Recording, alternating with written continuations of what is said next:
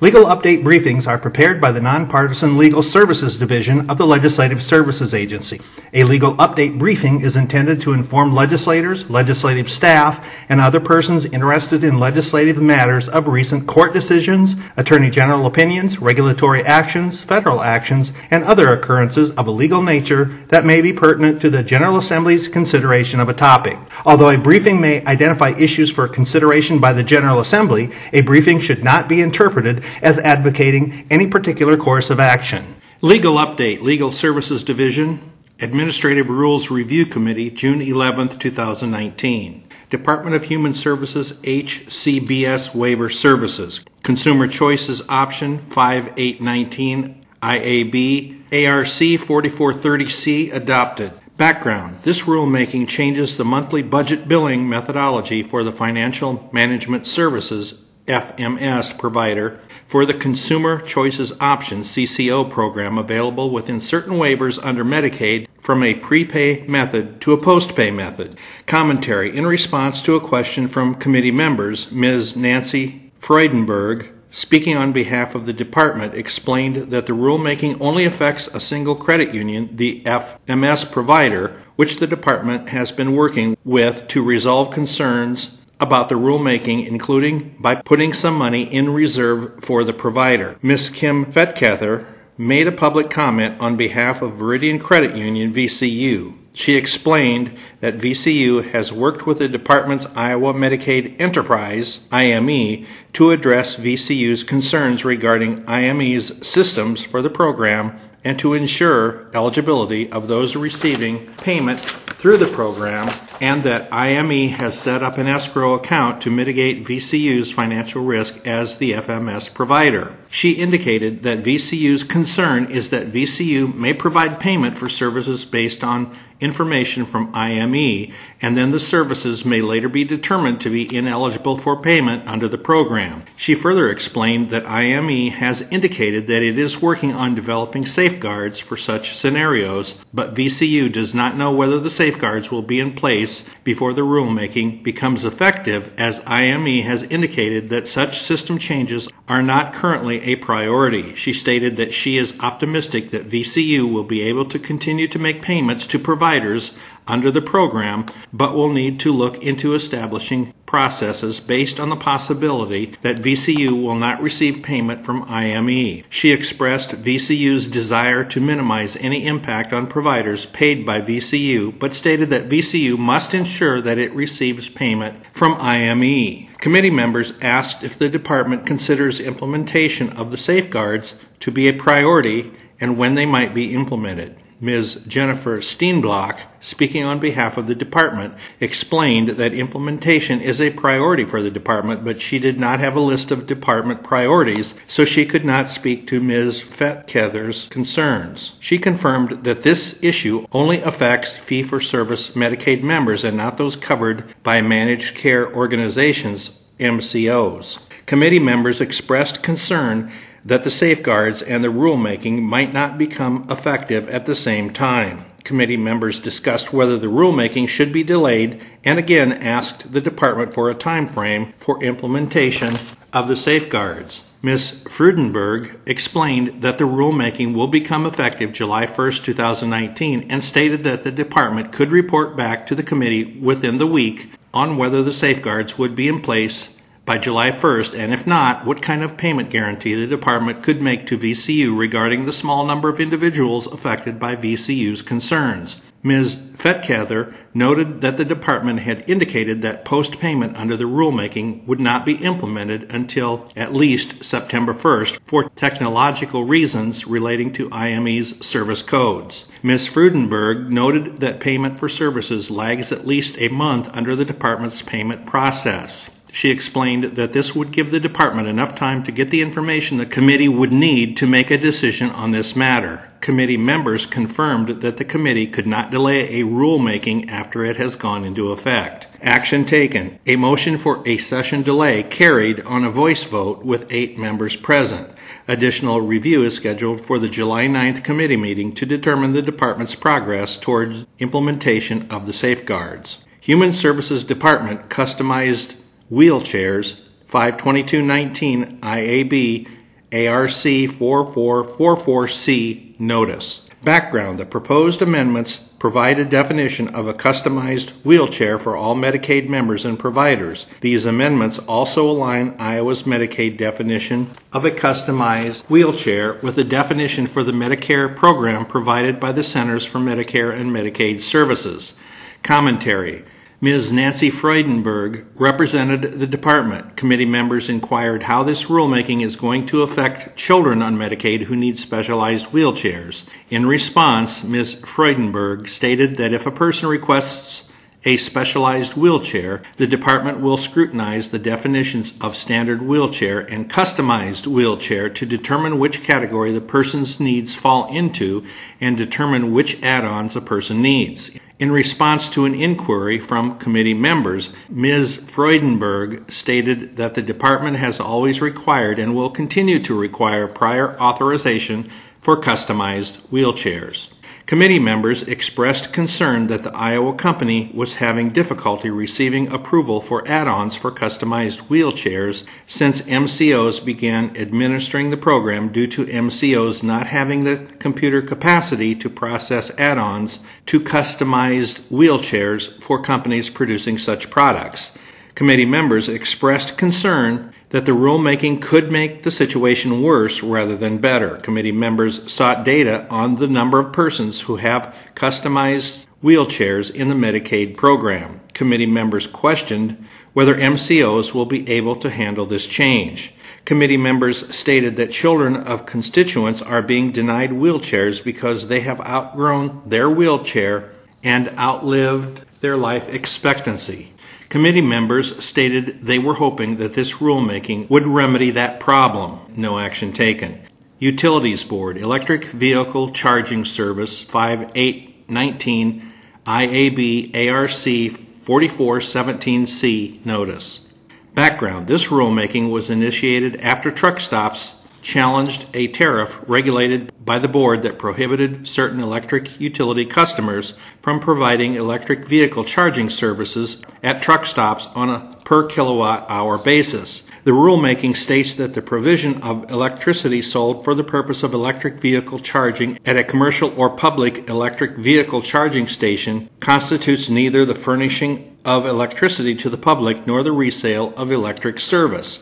The rulemaking also states that a regulated electric utility cannot prohibit electric vehicle charging or restrict the method of a sale of electric vehicle charging at a commercial or public electric vehicle charging station. Commentary: Mr. Denny Puckett made a public comment on behalf of the Iowa Association of Electric Cooperatives, IAEC. He explained that IAEC supports the expansion of electric vehicle charging infrastructure so long as laws protecting utility service territory are followed, that the rulemaking makes clear that the owner of an electric charging station may bill customers in whatever manner they choose, and that the rulemaking is unclear on the role of the local electric utility in such transactions. He stated that it is the local electric utility who should sell the electricity to the charging station owner. He expressed opposition to charging station owners being able to generate their own electricity or purchase electricity from elsewhere than the local electric utility. Ms. Pam Mackey Taylor made a public comment on behalf of the Sahara Club. She expressed support for the rulemaking as written. She stated that it makes sense for electric charging stations to be able to charge customers by the kilowatt hour and agreed that electric charging stations are not utilities because they are not monopolies. She stated that it is important to support electric charging of vehicles and that electric charging stations should be able to generate their own power, whether by solar or wind energy. Mr. Bob Rafferty made a public comment on behalf of Truck Stops of Iowa and the Iowa 80 truck stop. He explained that some truck stops were planning to set up electric charging stations and discovered that the tariff for Alliant Energy prohibited them from charging customers by the kilowatt hour. He stated that it is the only workable business model for providing electric charging, and prohibiting it would be akin to prohibiting charging for gas and diesel by the gallon. He suggested that a small percentage of electric charging stations would generate their own power, and that would not happen for perhaps 10 years. He explained how this would represent a very minimal effect on utilities' overall market for electricity at that point, and the rulemaking should not be delayed due to that possibility. He urged that the rulemaking move forward to provide clarity for businesses looking to invest in electric charging stations. Committee members asked if Alliant Energy is the only utility with a tariff that would limit electric charging stations, and Mr. Rafferty stated that he thought so but was not sure. Committee members asked if an electric charging station that does not generate enough power on its own must buy electricity from its local utility, or if it can shop around for other sources. Mr. Cecil Wright, speaking on behalf of the board, explained that under current law, another entity cannot sell electricity in an electric utility's territory, but the rulemaking does not address the question of whether an electric charging station can generate its own electricity, a situation which he said was perhaps 10 years away. Mr. Rafferty said it would not be practical for an electric charging station to generate its own electricity today due to technological limitations. No action taken. Natural Resource Commission, Antlerless Deer Hunting 5819, IAB ARC 4422C notice. Background: the rulemaking proposes 2 amendments to the administrative code chapter that governs deer hunting by Iowa residents. The proposed rulemaking adds Winneshiek County to the list of counties where a January antlerless deer-only season is allowed. The proposed rulemaking also modifies the antlerless deer-only license quotas in a total of 24 counties, increasing the quotas in 20 counties and decreasing the quotas in 4 counties. The proposed rulemaking results in an increase of 3,525 licenses. Commentary. Mr. Chris Ensminger represented the Commission and responded to questions. Committee members inquired why the rulemaking was proposed. Mr. Ensminger stated that the addition of Winneshiek County to the January antlerless deer-only season was to slow the spread of chronic wasting disease. In other areas, the decrease in quotas is due to the decrease in desire to hunt. In response, committee members noted that they have observed too many deer in their districts. Committee members received an update on the status of chronic wasting disease and asked for a description of how the Commission determines that the deer population has fluctuated and how the Commission develops quotas. Committee members inquired who decides what is the desirable level of deer population and if the General Assembly provides guidance or determines what the desirable level of deer population is. Mr. Ensminger described a deer study advisory committee that was set up in 2009 and provided statewide harvest numbers. No action taken. Public Health Department Radiological Health Programs Fees 52219 IAB ARC 4446C Notice. Background: the Department of Public Health's Bureau of Radiological Health proposed rulemaking to raise fees to defray the cost of their programs for licensing, registration, and inspection related to radiation machines and radioactive materials. The Bureau proposes raising fees on average 81% across all programs. The majority of the fees to administer Bureau programs have not been raised for at least 20 years. The Bureau is seeking a raise in fees to this level at this time in order to align fees with program costs. If fees are not aligned with program costs at this time, the Bureau, through staff reductions and reduced oversight of the use of radiation machines and radioactive materials in Iowa, will be forced to reduce the Bureau's ability to adequately protect the public from ionizing radiation. If certain programming functions are not performed, federal agencies would assume regulation of the Iowa facilities, and such facilities would be forced to pay federally established fees, which are up to 175% higher than the fees proposed in this rulemaking. Commentary. Ms. Susan Dixon and Ms. Angela Leek represented the Department and the Bureau and responded to questions. Committee members noted that an 81% increase is very difficult for small businesses and the hike makes committee members uncomfortable. Committee members stressed that they did not want to set the precedent for agencies to raise fees by such a stark increase and would prefer fees be updated more regularly. In response to an inquiry, Ms. Leek was unable to state whether the cost will be passed on as healthcare costs and reimbursed through Medicare or Medicaid. Ms. Leek stated that the Bureau delayed raising fees as long as possible and that the Bureau waited too long. She stated that the Bureau will place into the Bureau rules that the fees will need to be reviewed on a regular basis so that the fees do not have to be raised so drastically again.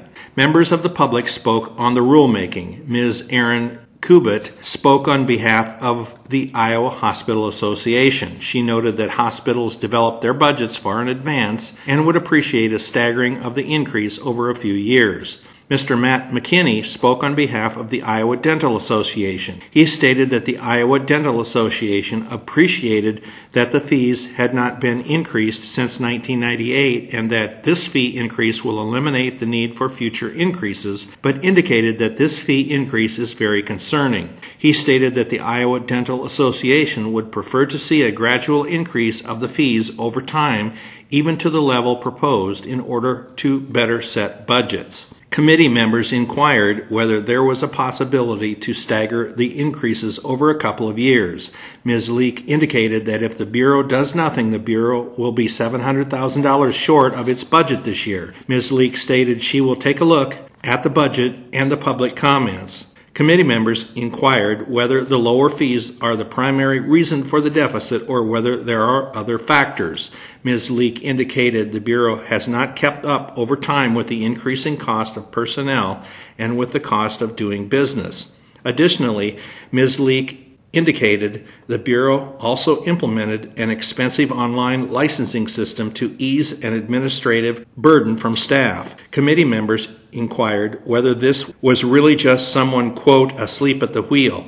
Ms. Leek responded by indicating the shortfall was caused by many factors. She indicated she was not sure why over the past 10 years the fees were not raised by rulemaking. She stated she was trying to make cuts and balance the budget. Committee members stated they were interested in determining why such a deficit developed so quickly. Ms. Leek noted that in past years she had carryover funds which were earmarked for the licensing system, but now that the licensing system has been built, those monies are no longer available. In response to a committee inquiry, Ms. Leek stated that Iowa is not exceeding federal regulations on radiological material regulations.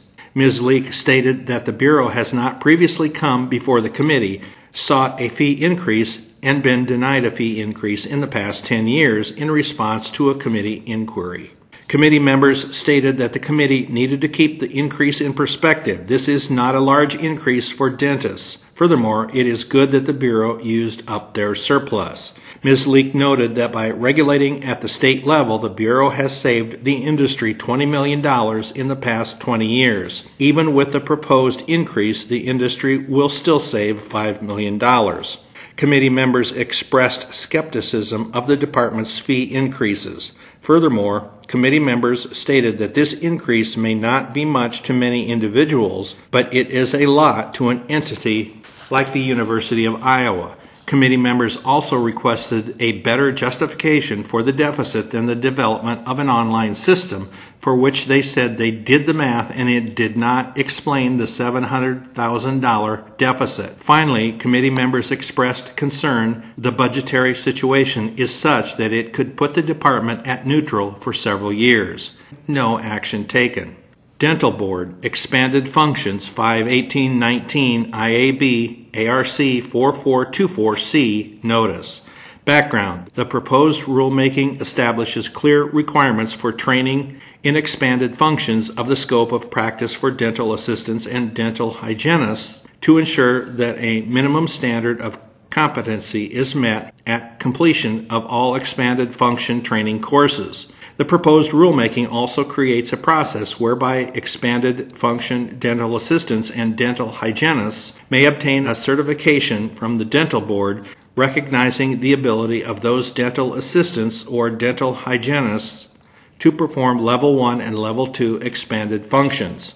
Commentary. Ms. Jill Stuker and Ms. Christelle Brannis represented the board and responded to questions. Committee members commented that content such as that found in this rulemaking, specifically new licenses, is typically done by legislation. Committee members encouraged the board to be in contact with the chairs of the Senate and House state government committees. Mr. Tom Cope spoke on behalf of the Iowa Dental Hygienists Association in favor of the rulemaking. He stated that the certificate educates the patient and is not a new license.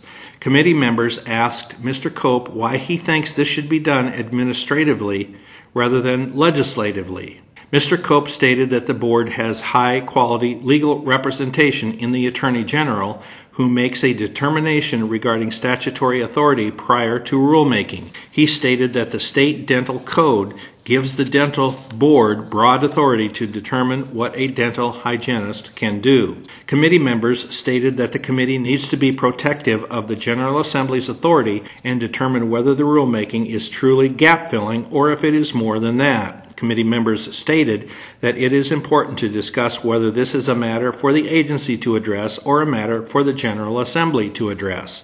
Ms. Brannis, Mr. Cope, and committee members engaged in a conversation about the need for a certificate, training for Level 1 and Level 2 expanded functions, and the rulemaking goals. Ms. Brannis indicated that Level 2 dental hygienists or assistants are performing expanded functions and are questioned by patients because they do not have certificates issued by the board.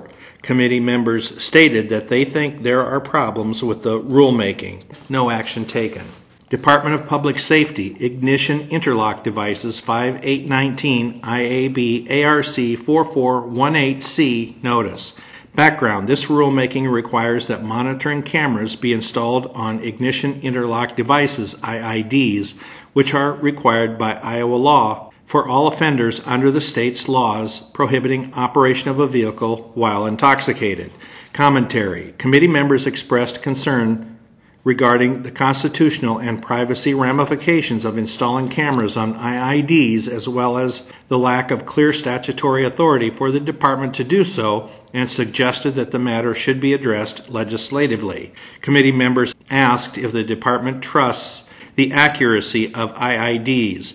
Mr. Jim Bleskacek, speaking on behalf of the department, explained that the department does trust the accuracy of IIDs, that Iowa was one of the first states to use IIDs, and that IID technology has improved over time, although the department did not update its technology and rules for many years. He explained that IIDs only work when people blow into the device and cannot stop a person who is determined to drink and drive. He stated that IIDs reduce recidivism and they work when they are effective. Committee members stated that constituents have complained that IID technology is archaic and asked why companies that design IIDs cannot create a device that can distinguish between eating toast or breakfast pizza and drinking 3 beers.